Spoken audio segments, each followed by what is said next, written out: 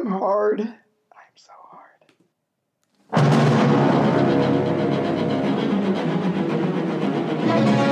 A short time ago, an American airplane dropped one bomb on Hiroshima. Ich bin ein Berliner. Mr. Gorbachev, tear down this.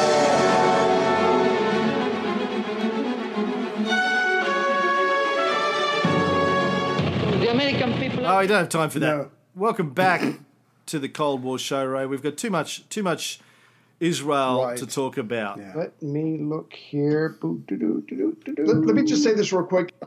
I'm from Charleston, South Carolina. Boom, I'm here all week. Try the veal. We're picking up sort of where we left off last time in episode 134, talking about Zionism, really. The fathers of Zionism, Right. and the development of the idea of moving to Palestine and how it actually went down, going back to the late 19th century, when it really started to become a thing. Yeah. By 1881, on the eve of the start of the first Zionist Jewish influx to Palestine after the pogroms in Russia that we mentioned in our last episode, Right. Palestine's population was about 457,000 people. Damn. About 400,000 of them were Muslims, about 13 to 20,000 were Jews, and about 42,000 were Christians, probably mostly Greek Orthodox. Right. So quite a lot of Jews there even before the start of the Zionist influx. Some people were there, had already established themselves, were making it happen over there. Right.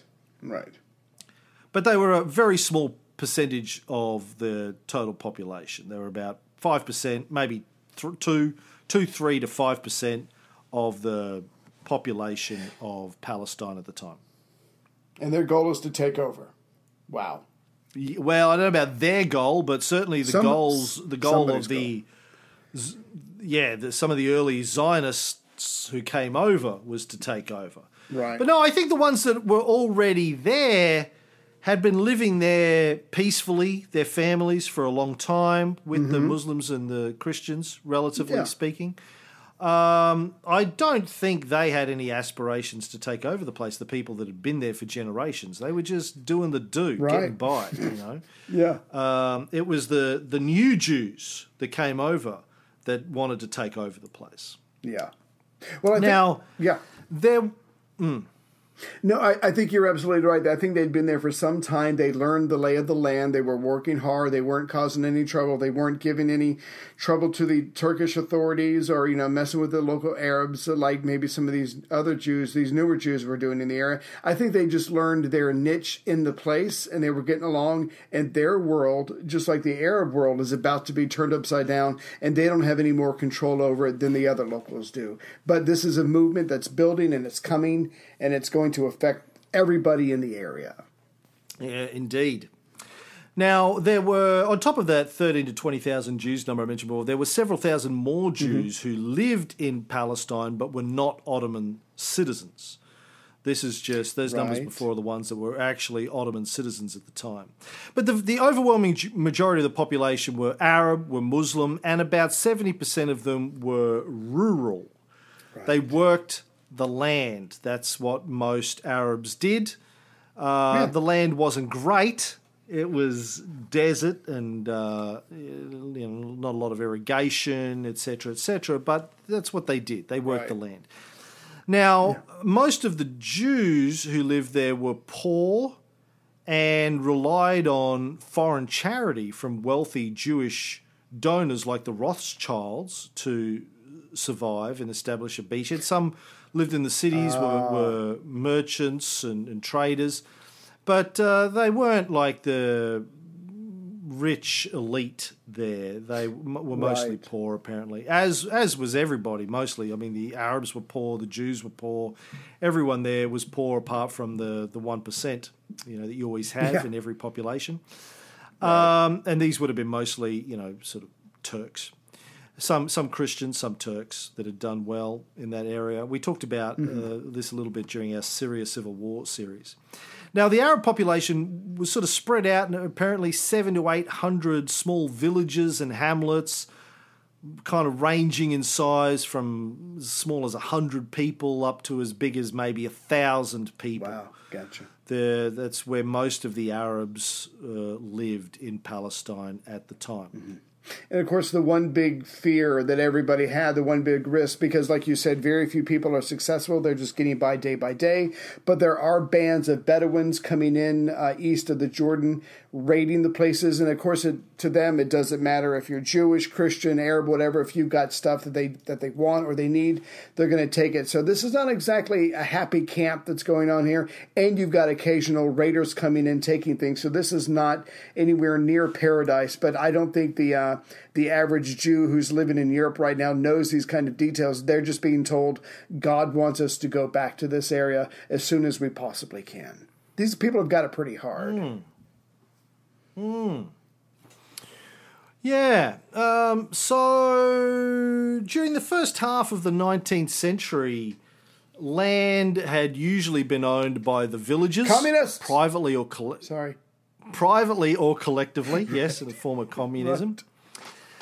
And as I said before, the agriculture was pretty primitive, not a lot of irrigation, etc. But then, as the Ottoman Empire started to stumble and weaken in the second half of the 19th century, the Ottomans started to raise taxes. They needed money because they needed to defend themselves. Right. They needed to build bigger armies, modern armies. And they raised taxes, and these poor farmers in Palestine went broke. Yeah. They couldn't afford to pay the taxes. So as they went broke, a lot of the land that they were working on was acquired by wealthy Ottoman tax agents.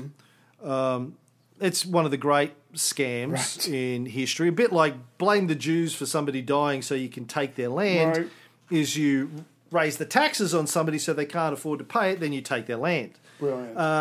And so a lot of wealthy Ottomans were grabbing up land in Palestine, and in large part because they were real estate speculators. Now, there was this view that citrus orchards were going to be a big thing. It's a bit like California in the early 20th century. Right. Citrus was going to be a big thing to get rid of the scurvy.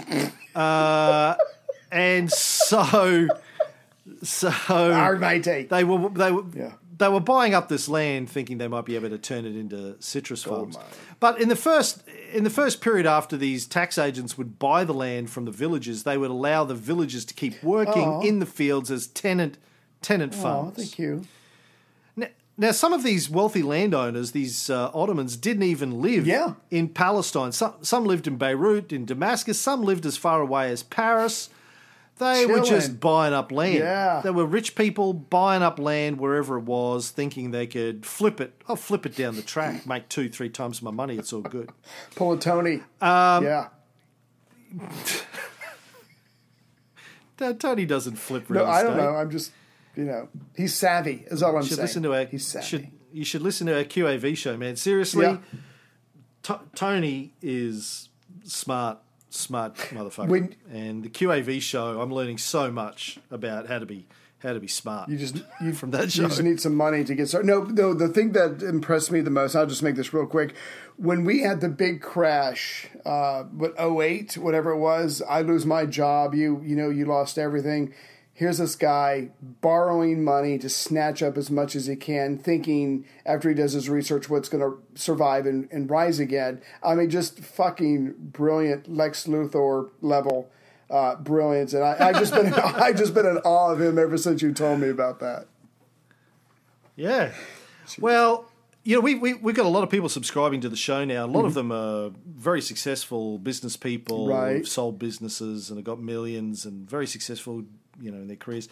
And they're all writing me emails going, this is seriously the greatest thing ever. Nice. I've never had anyone explain to me how to think about investing in stocks like Tony does. This is unique. And these people are saying, listen, I've bought all the newsletters and the books and all gone to the courses and all that kind of stuff. No one even comes close to what Tony's doing. I can see that. I can see Tony. Yeah, I can see that. Because he's just, he's down to earth, got a system, and he's just teaching the system. It's brilliant. Nice. Anyway, sorry. He's not a Jew, though. So no. He's... Jewy. No, go ahead. Well, he's rich, but he's more Viking because he's like 6'16" or something. I don't know what the hell. He's more Viking. Yeah. 7'5" and big, massive red hair. Anywho, so they were working as tenant farmers, these villagers. Then, as I said before, in the late 19th century, this idea that citrus cultivation was going to be a big thing was starting to take off, and people were speculating in the land. Prices of the land was going up.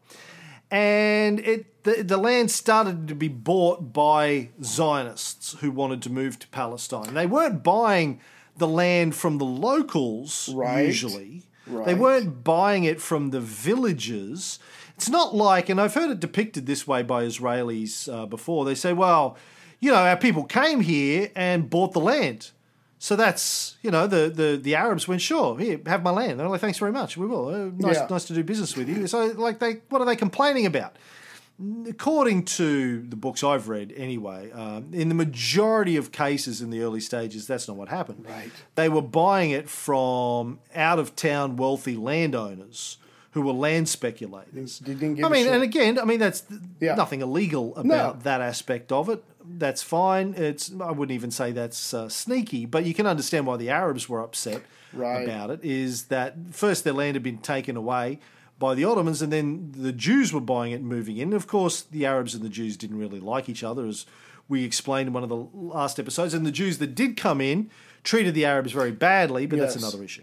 Jeez. So they were buying up land from a lot of these wealthy landowners. Mm-hmm. Now, some of the landowners that were selling this to were maybe Arabs, some were Christians. They were a range of people who didn't really care either about what the locals thought about. I mean, everyone knew what the Zionists were planning at this stage, why they were buying this. So they're making what money. was going on, but no one. Yeah, they were making money, so no one really cared. Right. And the interesting thing is, I think it was Ahad Khayyam at the end of the last episode said, the Muslims, the Arabs here know what we're doing, but they're not really doing anything about it right now.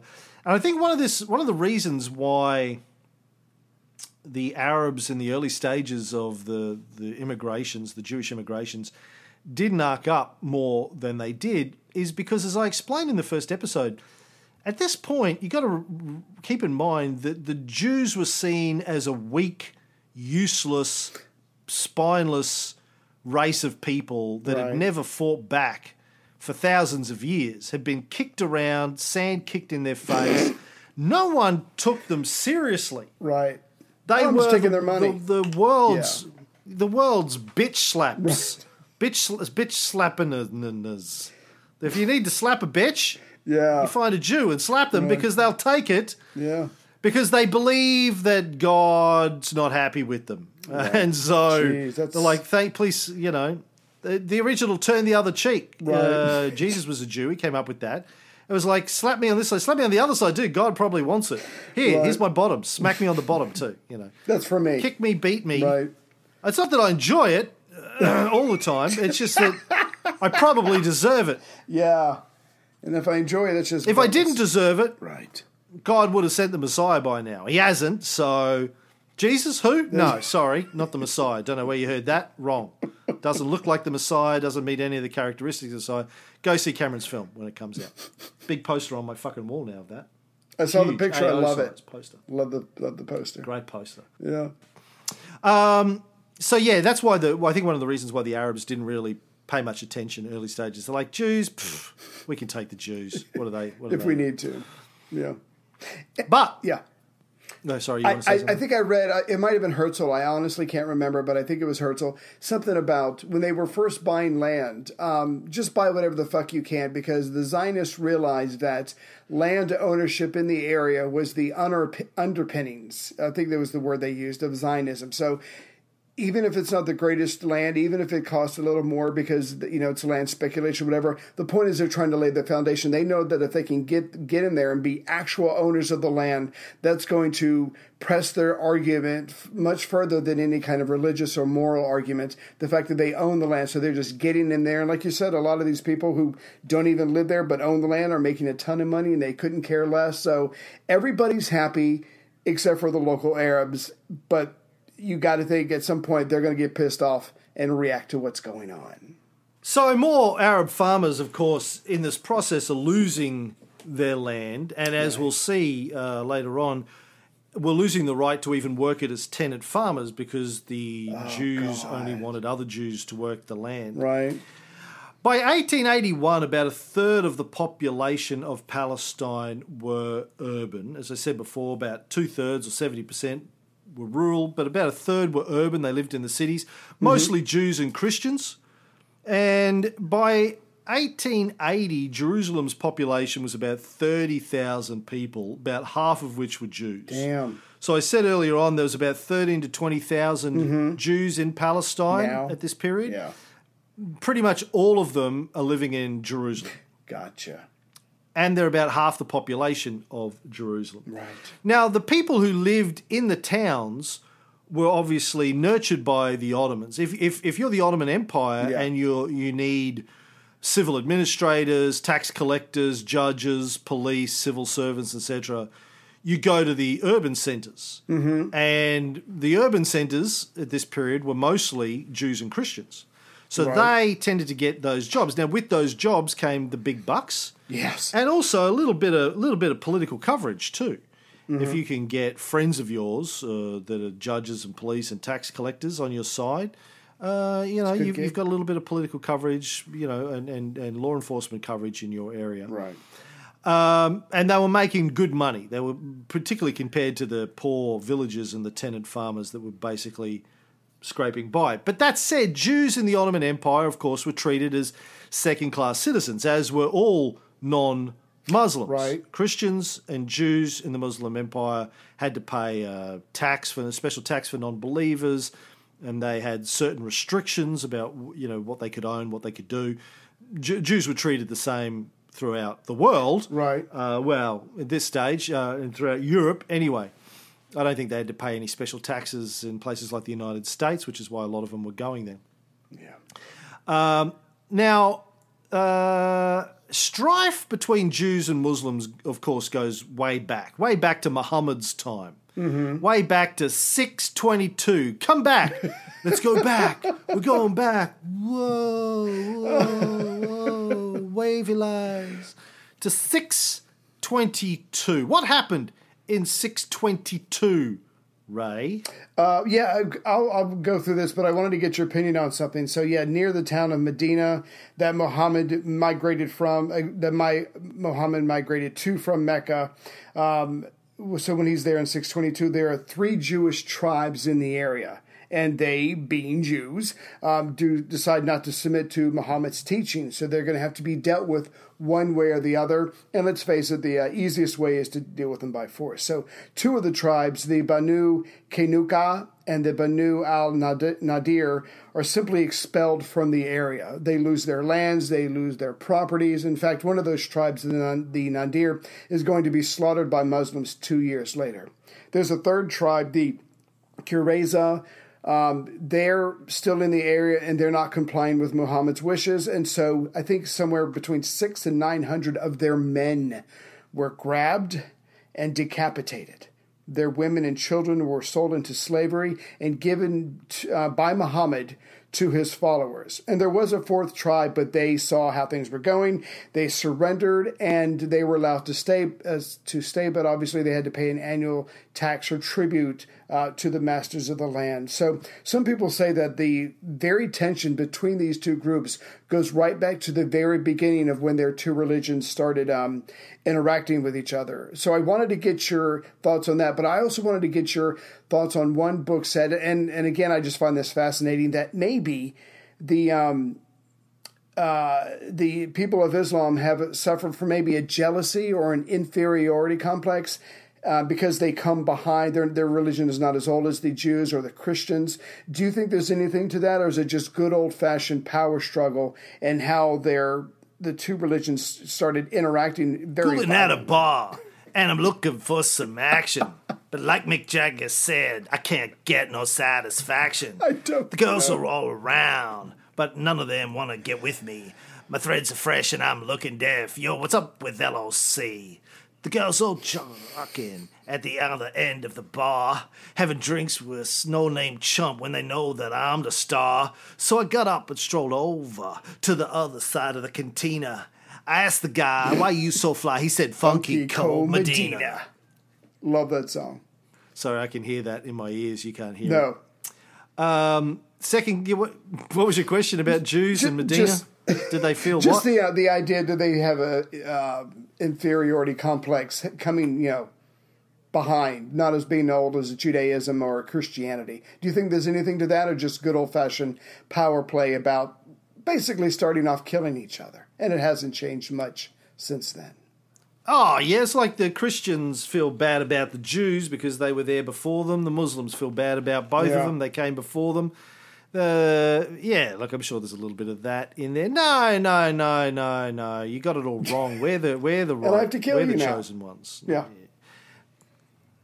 Well, no, I mean, like, it wasn't like that, but I think the Muhammad had his thing he had to do. He had to go to Medina. The Jewish tribes around there tried to stop him, so he subdued them by force, took their lands. It's simple economics. So, my people need this place. Get out of my way. It's like Caesar and the Gauls, man. Don't take it personally. It's just business. Yeah. Now, okay, so the strife between the Jews and the Muslims goes right back to Muhammad, is the point of all of that, without wanting to get bogged down in it. But Jews, as I said before, like Christians, were allowed to live in Muslim lands. They had to pay a special tax for non-believers. They were forbidden to strike a Muslim, forbidden to carry arms, forbidden to ride horses, forbidden to build new houses of worship or repair old ones, and they had to wear distinctive clothing. It is what is sometimes referred to as contemptuous tolerance. It's a bit like our relationship. The Jews, under Muslim rule, fared better than the Christians, though, mostly because they were poor and harmless and no one was worried about the Jews rising up. The Christians, on the other hand, always posed a bigger threat because there were powerful Christian nations, rich Christian nations surrounding the Muslim empires that could turn on them and invade them, as they had done, during the Crusades, etc.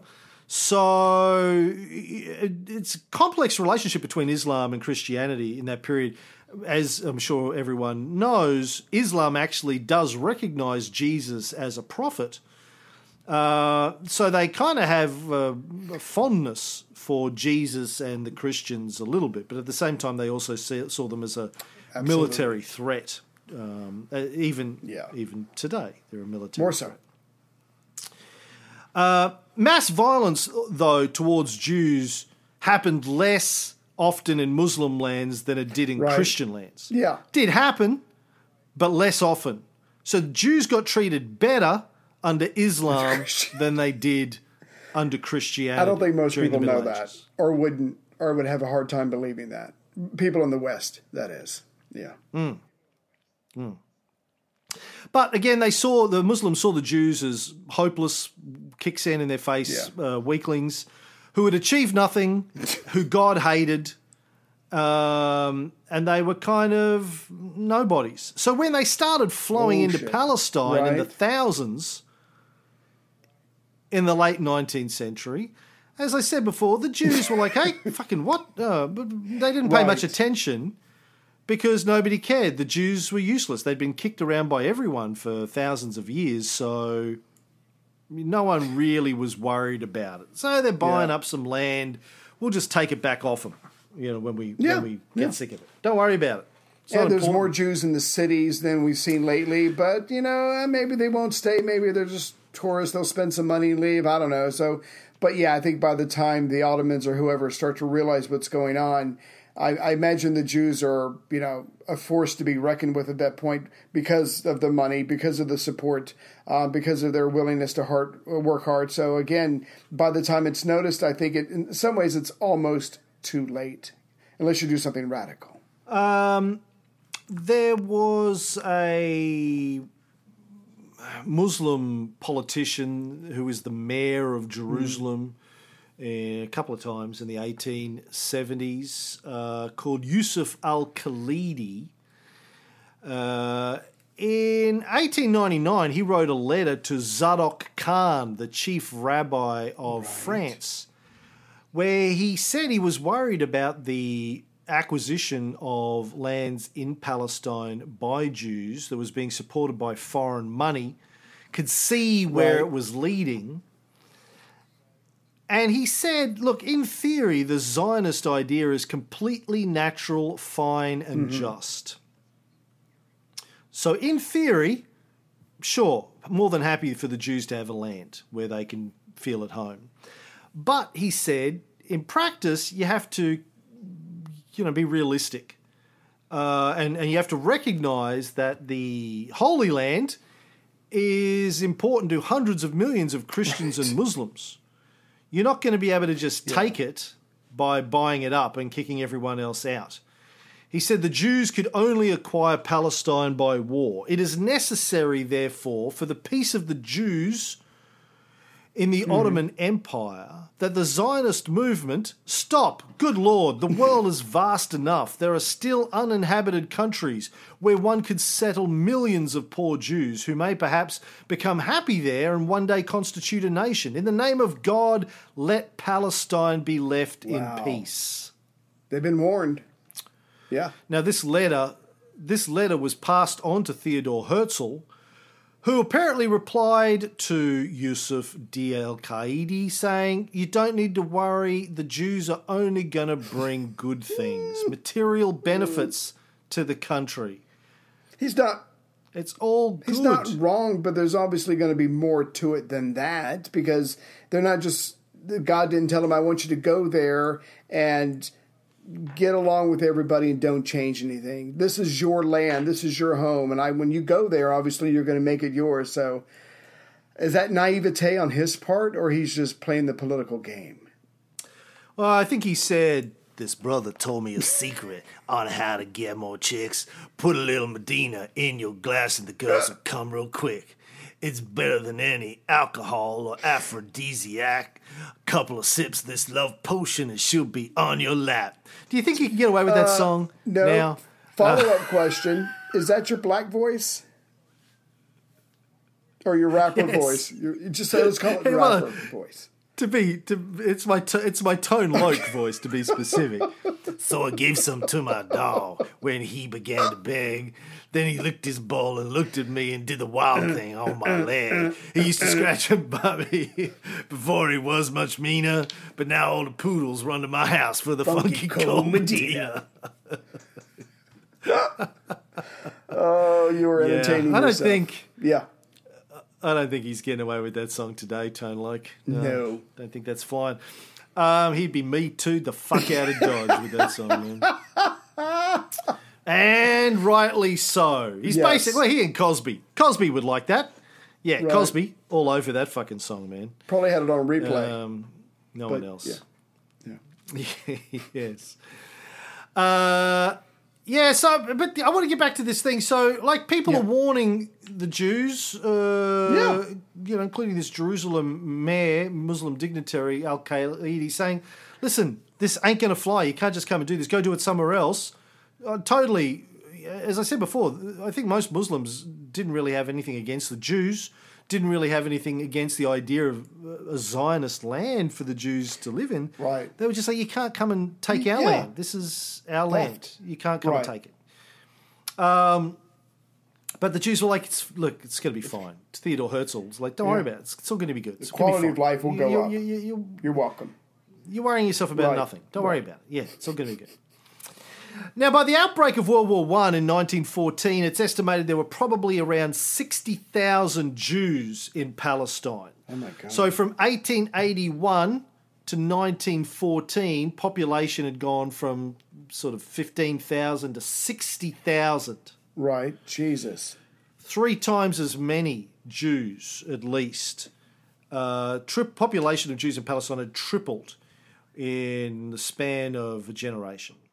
Land prices in Palestine went up between 1910 and 1944 as much as 5,000%. Jeez. Oh, my God. Someone's making a lot of money. That's why they don't care. Well, they did care, some people. Yeah, the ones who... But, well, not even them. No, I mean, the Ottomans cared as well. Basically, I mean, if you try and put this into like your country, my country, everyone's up in arms at the moment about illegal immigration. Oh, the immigrants are coming. They're crossing over the border from Mexico. Here, they're coming in by boats.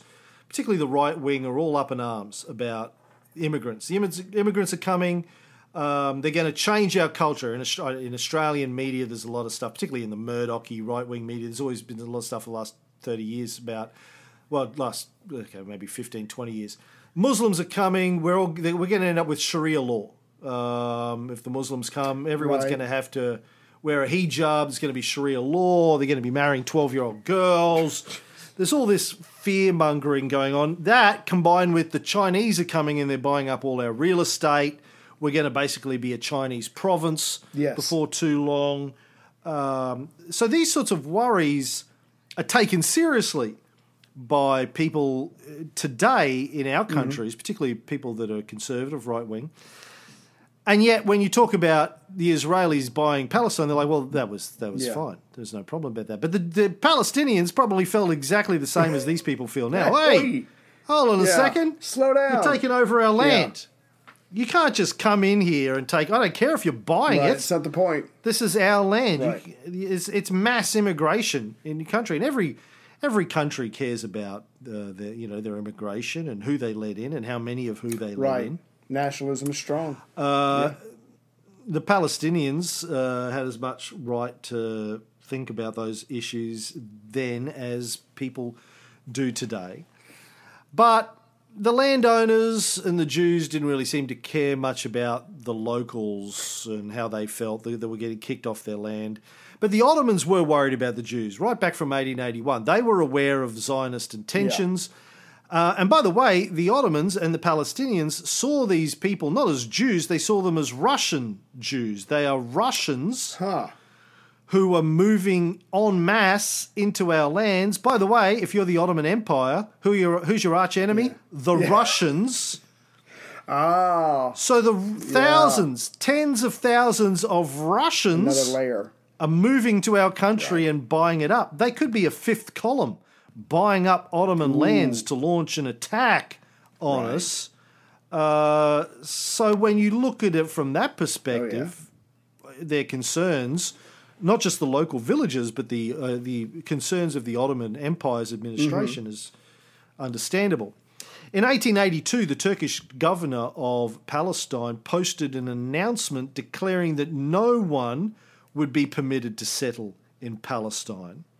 When the first Jews started to arrive from Russia, he ordered his people to bar Russian, Romanian, and Bulgarian Jews from landing on the coastline, Haifa and Jaffa. They weren't allowed to even land. Jeez. And then on July 1st, 1882, he completely banned Jewish settlement. Trumped it. The following year, he was instructed to stop the sale of state lands to Jews, even if they were Ottoman citizens. So they get into a game of cat and mouse. Jews are trying to buy land and land on the land, Right. and the Ottoman administration of Palestine is trying to stop them from doing those things. So the immigration in this first wave after the pogroms was mostly illegal immigration by Jews into Palestine. Do you know how ironic it is to hear you say that with everything we're dealing with today? The affluent, I'll just use the word white, even though I'm not really completely white, are moving in or sometimes sneaking in illegally to lands controlled by non-Europeans. And when you tell someone about that today, they're like, yeah, no, that sounds right. I mean, they deserve it. And today we put people in cages or on islands. The rich whites are sneaking into the Muslim land to get rid of Sharia law. That sounds right. Yeah. Bring their own Bible laws, their Old Testament laws. Yeah. Jeez. Yeah, so in this first phase, it was illegal immigration the Jews were doing. Right. The Turks were trying to stop them. But of course, Turkey had people who were willing to take bribes. It was as corrupt then as it probably is now, as most places are corrupt. I don't think it's a particularly Turkish thing. But landowners were willing to take Jewish money. By the way, the Jews who were buying this up, they were being funded in a certain extent. I haven't been able to work out to what extent, but to a certain extent by wealthy foreign Jews, like the Rothschilds. Right. There were filthy, rotten Jews. No, foreign wealthy Jews is what I was trying to say there. Right. Glad you don't have a soundboard. That. Oh, I need to start one. That. The soundboard wars of 2019. They were Zionists and they were funding a lot of this acquisition. Right. And the landowners that didn't live there were happy to take Jewish money, even if it was illegal. Yeah. So they would sort of work with the Jews to try and get around the Ottoman laws. Right. The last Ottoman Sultan, Abdul Hamid II, said in June of 1891, Wow. so 10 years after this started, why should we accept those whom the cultured Europeans turned back and expelled from their own countries? Yeah. Valid point. He's got a point. Yeah. He's got a point. Yeah. You don't want him in your That's right. country. Why are you forcing us to accept him in our country? Right. Didn't I hear someone And as mention we'll see, Uganda? Yeah, go ahead. 50 years later in World War II, when the Germans are executing millions of Jews, the Europeans and Americans still don't want them. Yes. And yet nothing changes. the Turkish are being told, well, sorry, you just got to take them. Shut up. Right. The Jews to the Arabs, as I said, and to the Christians as well, the Jews were considered to be an inferior race. Mm-hmm. So why do we have an inferior race of useless people evicting Muslims from their own lands? Seems unnatural. This isn't Right. This isn't right. Yeah. Yeah. The Christians don't want them, but they're coming here and kicking us off our own lands. This is not right. Yeah. Now, when Arabs attacked Jews in the settlements during this period, when tensions broke out, as they did very quickly, and there's enough blame to go around, typically the Arabs didn't get charged because the Ottoman administration kind of turned a blind eye to it in many cases. Looking at their belly button. But Yeah. the great powers of Europe were on the side of the Jews. Mm-hmm. Because, I think there was a number of reasons. Partly they sort of sympathised with the Zionist movement. They thought the Jews should have their own place. Partly because they saw it as a way to weaken the Ottoman Empire. Yeah. Partly because they didn't want more Jews coming to their own lands. Yes. Nah, you've got your own country now. Sorry. Yeah, go. Our door's closed. Right. Yeah. And partly because of Christian Zionism, which is something I'll get into later. Mm-hmm. There was a big movement, though, in the 19th century of Christian Zionists, still is a big thing, particularly in America, Christians who want to see Jews in Jerusalem because they think Jesus is going to come back, and for some reason he's going to be happy to see Jews in Jerusalem. Oh my God, that's pretty fucked up. Sorry. Yeah. Doesn't that seem... How much do you put on as far as the Jews being protected by the European powers, as far as, because I might be a Jew, but I'm also a citizen of the UK or France or Germany or whatever, and so if I go there and you mess with me, you're not only messing with the Jew, but you're messing with a Frenchman or whatever, and France might get mad. Were the Ottomans also trying to be cognizant of that, about, we can't just go around busting these people's heads because the country that they came from might get upset with us and we're trading partners or whatever. So I imagine there's that political element as well. And they did use it as the treatment of these minorities as excuses for war. We talked about this in one of our shows at some point when Napoleon III and Russia, remember, organised an invasion of the Holy Land. Right. It was partly justified by the treatment of the Christians, but really it was just an excuse to invade the Turks. Yeah. So yes, that was part of it, and I think also part of it, and I'll talk more about this later on too, is there were lots of Jews in the United Kingdom and in the United States, and they voted. So you had to take into account the interests of these people and how they voted. Yeah. Because they could form voting blocks in your countries. There weren't many Muslim Arabs in the West. Right. In the late 19th and early 20th century. And they're not voting. So if you were a politician, if you were an MP, and I actually will quote one later on who talks about this, if you're an MP somewhere in the UK, you might have a bunch of Zionist Jews pushing you to help establish Israel, a state for the Jews. And they're going to vote based on what you do. There's not a lot of Muslims in your electorate for you to have to worry about when it comes to election time. All politics is local. So anyway, there was a bunch of political reasons why the great powers were in support of this. Now, back to Theodore Herzl. A couple of years before he died, he managed to get a meeting with the Sultan, Abdul Hamid, around 1901. He'd tried a few years earlier and been rebuffed. He finally did get a meeting with him, and they agreed to some terms. Okay. Didn't really help the Jews much, but like the foreigners who wanted to immigrate there. But the Sultan did agree that Jewish Ottoman citizens would be allowed to buy land in Palestine, but no foreigners. So, of course, what the Jews did was get the Jewish citizens to buy land up on their behalf. He also agreed that Jewish tourists would be allowed to visit Palestine for pilgrimages to the Holy Land. Right. But, of course, when a lot of them turned up there, they never left. Fuck. Smart. And because the local authorities were all available to be bribed, the bakshish, the Turkish word for bribery, which continues in our terminology today. You can always bribe the local authorities to look the other way if you overstood your tourist visa.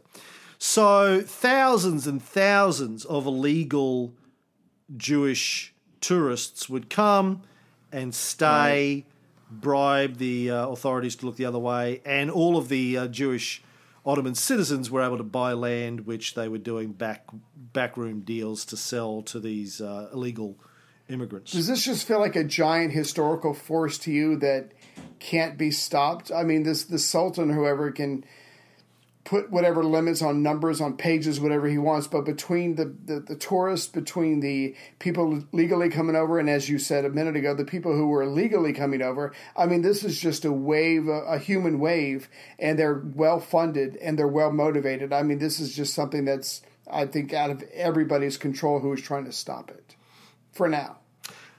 Yeah, but more to the point, a lot of people were encouraging it. Everyone except the Ottomans were encouraging it.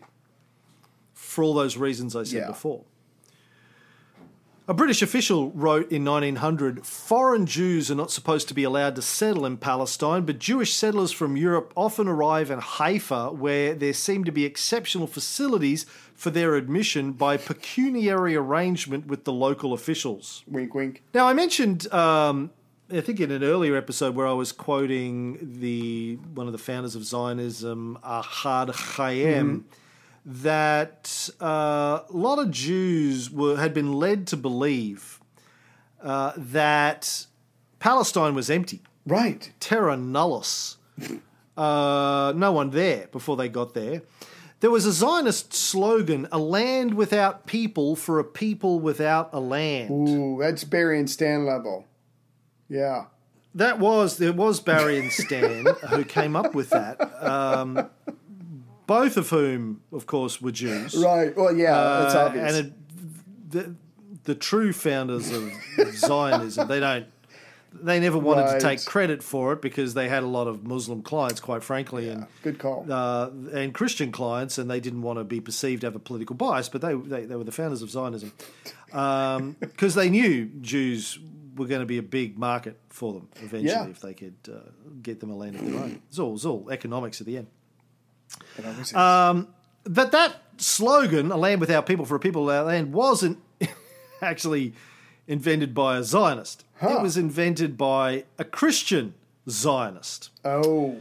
A Jew didn't come up with that. It was Lord Shaftesbury in his memoirs in 1854 who wrote A Land Without People for a People Without a Land. Now, he was a evangelical Anglican. Right. Who believed in the imminent second coming of Christ. Here we go. He was a leading Christian Zionist of his day. Now, as I said before, Christian Zionism is this belief that the return of the Jews to the Holy Land is vital and in accordance with biblical prophecy, and it has to happen before Jesus could come back. I'm glad you said that because I wanted to ask. The one thing I wasn't quite clear on is that one of the stages is that one of the boxes that has to be checked before Jesus comes back, or is there a chance that Jesus comes back, he doesn't see the Jews back in Palestine, and he might get miffed and maybe leave again? But from what you just said, it sounds like it's one of the requirements. Magic door opens up. Jesus walks through with his suitcase, I'm home, ready to do business. Right. He takes a look around. He goes, "Whoa, less than 50% of the population, the Jew." Turns around, puts his sunglasses back on, walks back through the door. See you in another 2,000 years, bitches! That's their fear, is what's going to happen. Yeah, no, it's their interpretation of biblical prophecy that, when the Jews have taken over the land and everyone's worshipping Yahweh, then the second coming will happen, etc., etc., etc. Like, I've read the Bible and all of the stuff about the second coming and the prophecies and all this kind of stuff, and it's fucking light on, man. Like, there is much supporting evidence in the Bible for this as there is in Nostradamus for JFK's assassination. Like, if you stand on one foot and close one eye, pull your tongue out, and whistle Dixie, and then read it, maybe you can kind of see how it all works, but it's flimsy.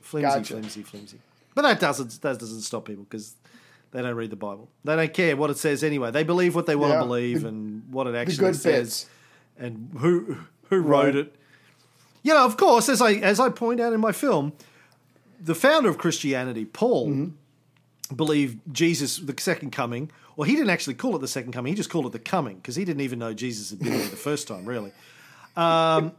He's like, what? Really? And I missed it? Well, he's coming back. Well, we'll just call that the coming then, because, I missed the first one. If I wasn't there, there's no party if I'm not there. He believed Jesus was going to come in Paul's lifetime. Right.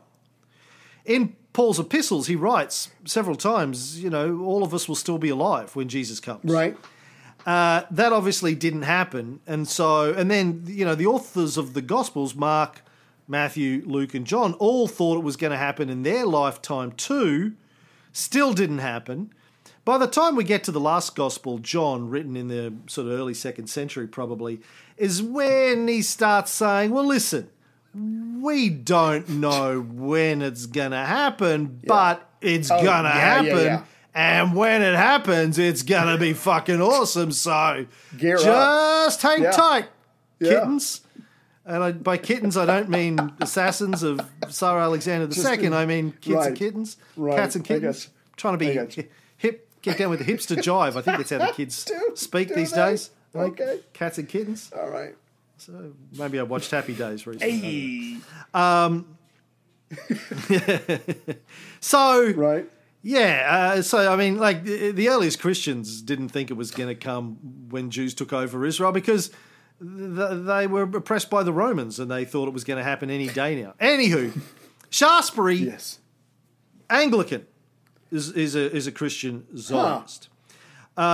He's a big proponent of restoring the Jews to the Holy Land and becomes the first sort of British politician to come up with a proposal to resettle the Jews in Palestine. Okay. So my point here is that there was this quasi-religious motivation on behalf of Christians, Western Christians, to support the settlement of the Jews. In 1838, so well before the Russian pogroms, Shaftesbury wrote, "The soil and climate of Palestine are singularly adapted to the growth of produce required for the exigencies of Great Britain. The finest cotton may be obtained in almost unlimited abundance. Silk and madder are the staple of the country, and olive oil is now, as it ever was, the very fatness of the land. Capital and skill are alone required. The presence of a British officer and the increased security of property which his presence will confer may invite them from these islands to the cultivation of Palestine, and the Jews, who will betake themselves to agriculture in no other land, having found in the English consul a mediator between their people and the Pacha, will probably return in yet greater numbers and become once more the husbandmen of Judea and Galilee." So as always, cats and kittens, Shaftesbury was thinking, well, Jesus, of course, and who's white? Fuck, we could make some money. We could make some money out of this land if we can convince the Jews to go back there, Right. Work hard. And put some British military in there. Oh yeah. We could make some money. So as always, follow the money, qui bono, right. Jesus and money. Always, Jesus loved the bling bling, man. Right. We've said this before. A couple follow-up questions. Lord Shaftesbury, his quote, "A land without people for a people without a land." Had he been to Palestine? I mean, did he do a tour? No, I don't think so. I think he saw a picture in a book once. And, he thought... That's fine. It's qualified. Looks pretty good. Right. You're probably going to move on to another subject. So just a follow-up question to something you said a second ago. The Jews are now back in Palestine. Yes? When? When are we talking? We're jumping way ahead to the future. I'm just trying to figure out why Jesus is not here yet.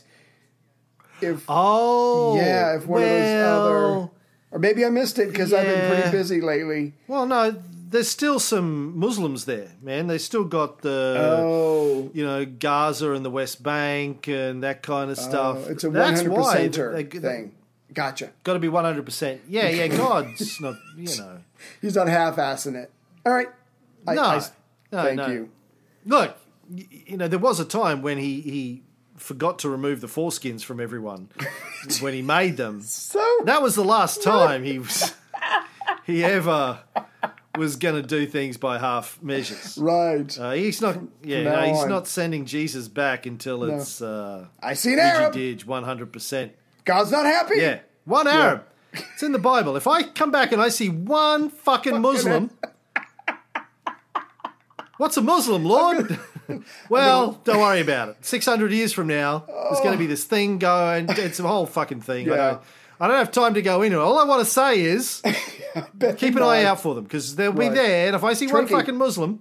Yeah. They got these cool it's all got to be swords. Jews and Christians. Right. What's a Christian, Lord? Oh, well, that's what you'll end up calling yourselves when Don't you worry break about away from Judaism. What? We're going to break... We are you a Jew? Well, yes, I'm a Jew, but... Jewish. Listen, I'm quite frankly... Right. Jewy. But, you know... It's hour 3. Don't let that stop you. By the way, if you're just wondering worship which me. Earl of Shaftesbury this was, it was Anthony Ashley Cooper, the 7th Earl Wow. of Ashbury, Wow. who was the Jewish restorationist. Good for him. He's known for many things: child labour and factory reform. Oh, good for him. He was like, well, we don't want kids working in factories. Let's get the Jews to do it instead. Right. In their own land. He also served as the first president of the Society for the Suppression of the Opium Trade. Oh. So, Kudos. you know, not a bad guy, really, in the history of Earls of Shaftesbury. He's my favourite. Seven Apart from is the whole one. Zionist thing. Right. Yeah. Yeah. He's the Apart one. from the whole Zionism thing, he was not a bad Decent Earl bloke. of Shaftesbury. He would have been a good master. Yeah. He would have been a good master. Yeah. Jesus. Anywho, where are we? Let's wrap this thing up. Where are we going for time? Oh, we're nearly at the end of this. I want to get back to Ahad Hayam. Try that again. Ahad Hayam, the Zionist, one of the fathers of Zionism. Right. In 1891, as I mentioned, he did a visit to Palestine, stayed there 3 months on that visit, and he wrote, "The Arabs are generally seen by the Zionists as primitive, dishonest, fatalistic, lazy, and savage, Damn.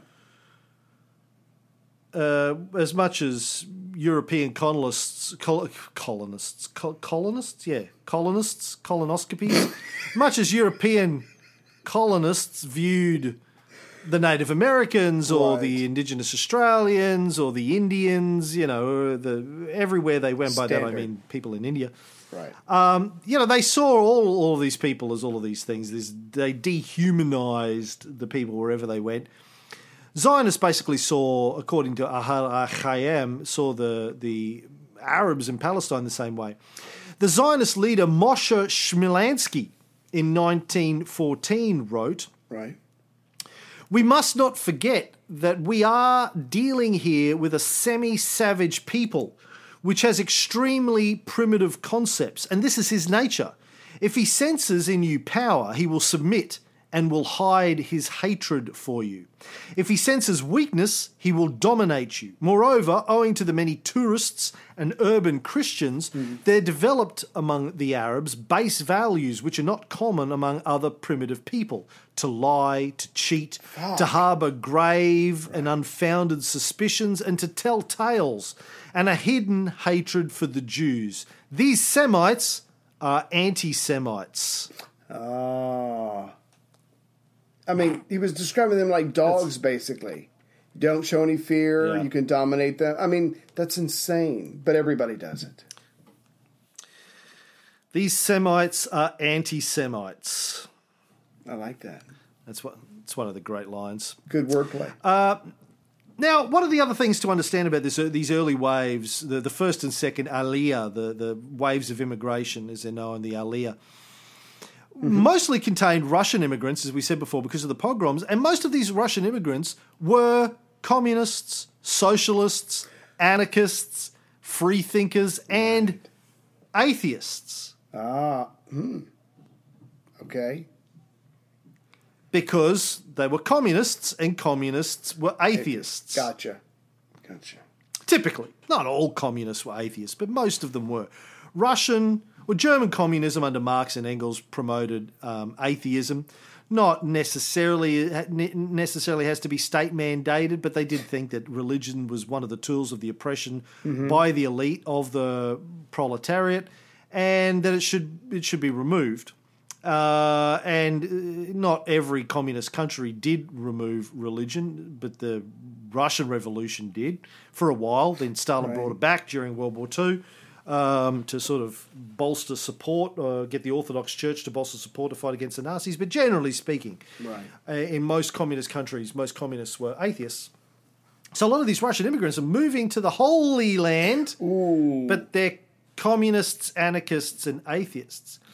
And back home, when they'd been in Russia, they had denied or denounced Judaism as well as God because they were communists. Yeah.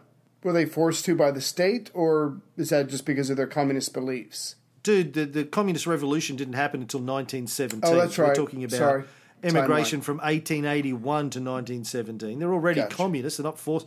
The state is Christian Orthodox. Right. Sorry, I forgot where we were at in the timeline. Okay. Right. So you got a whole bunch of anarchist, communist, atheists moving to Muslim lands.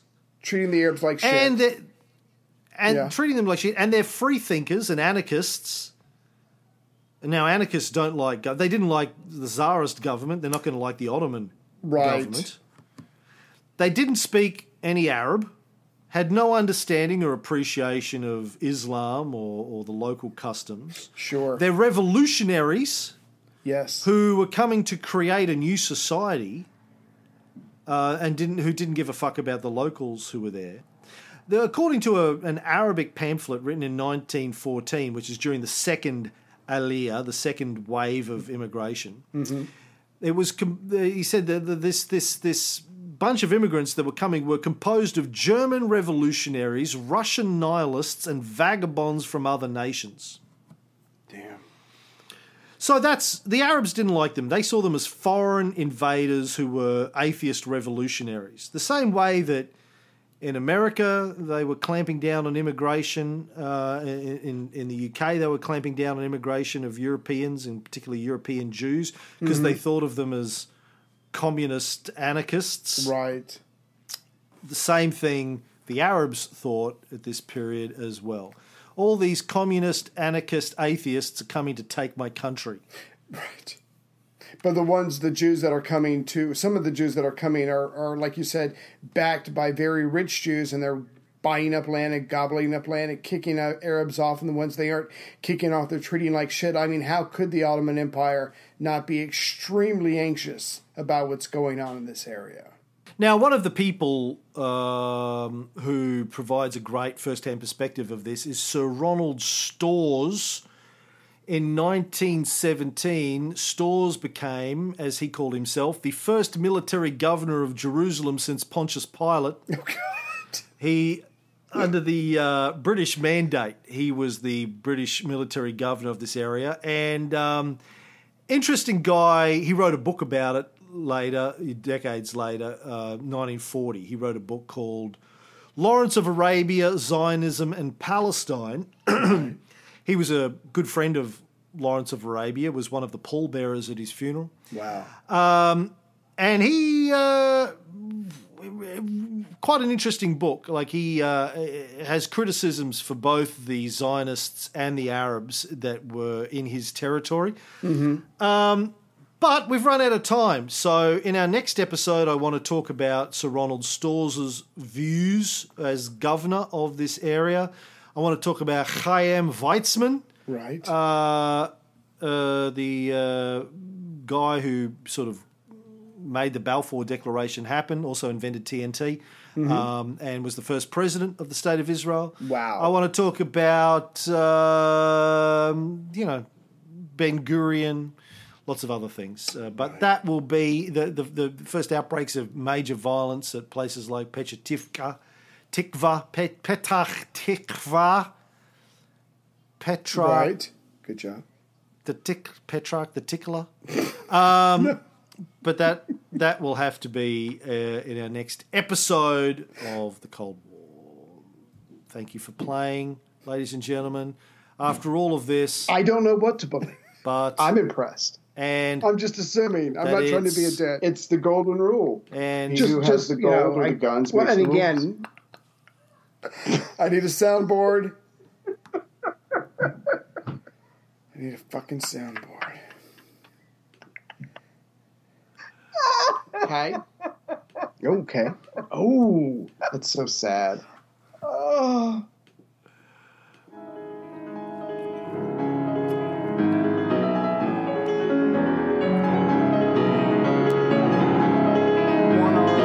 An iron curtain has descended across the continent.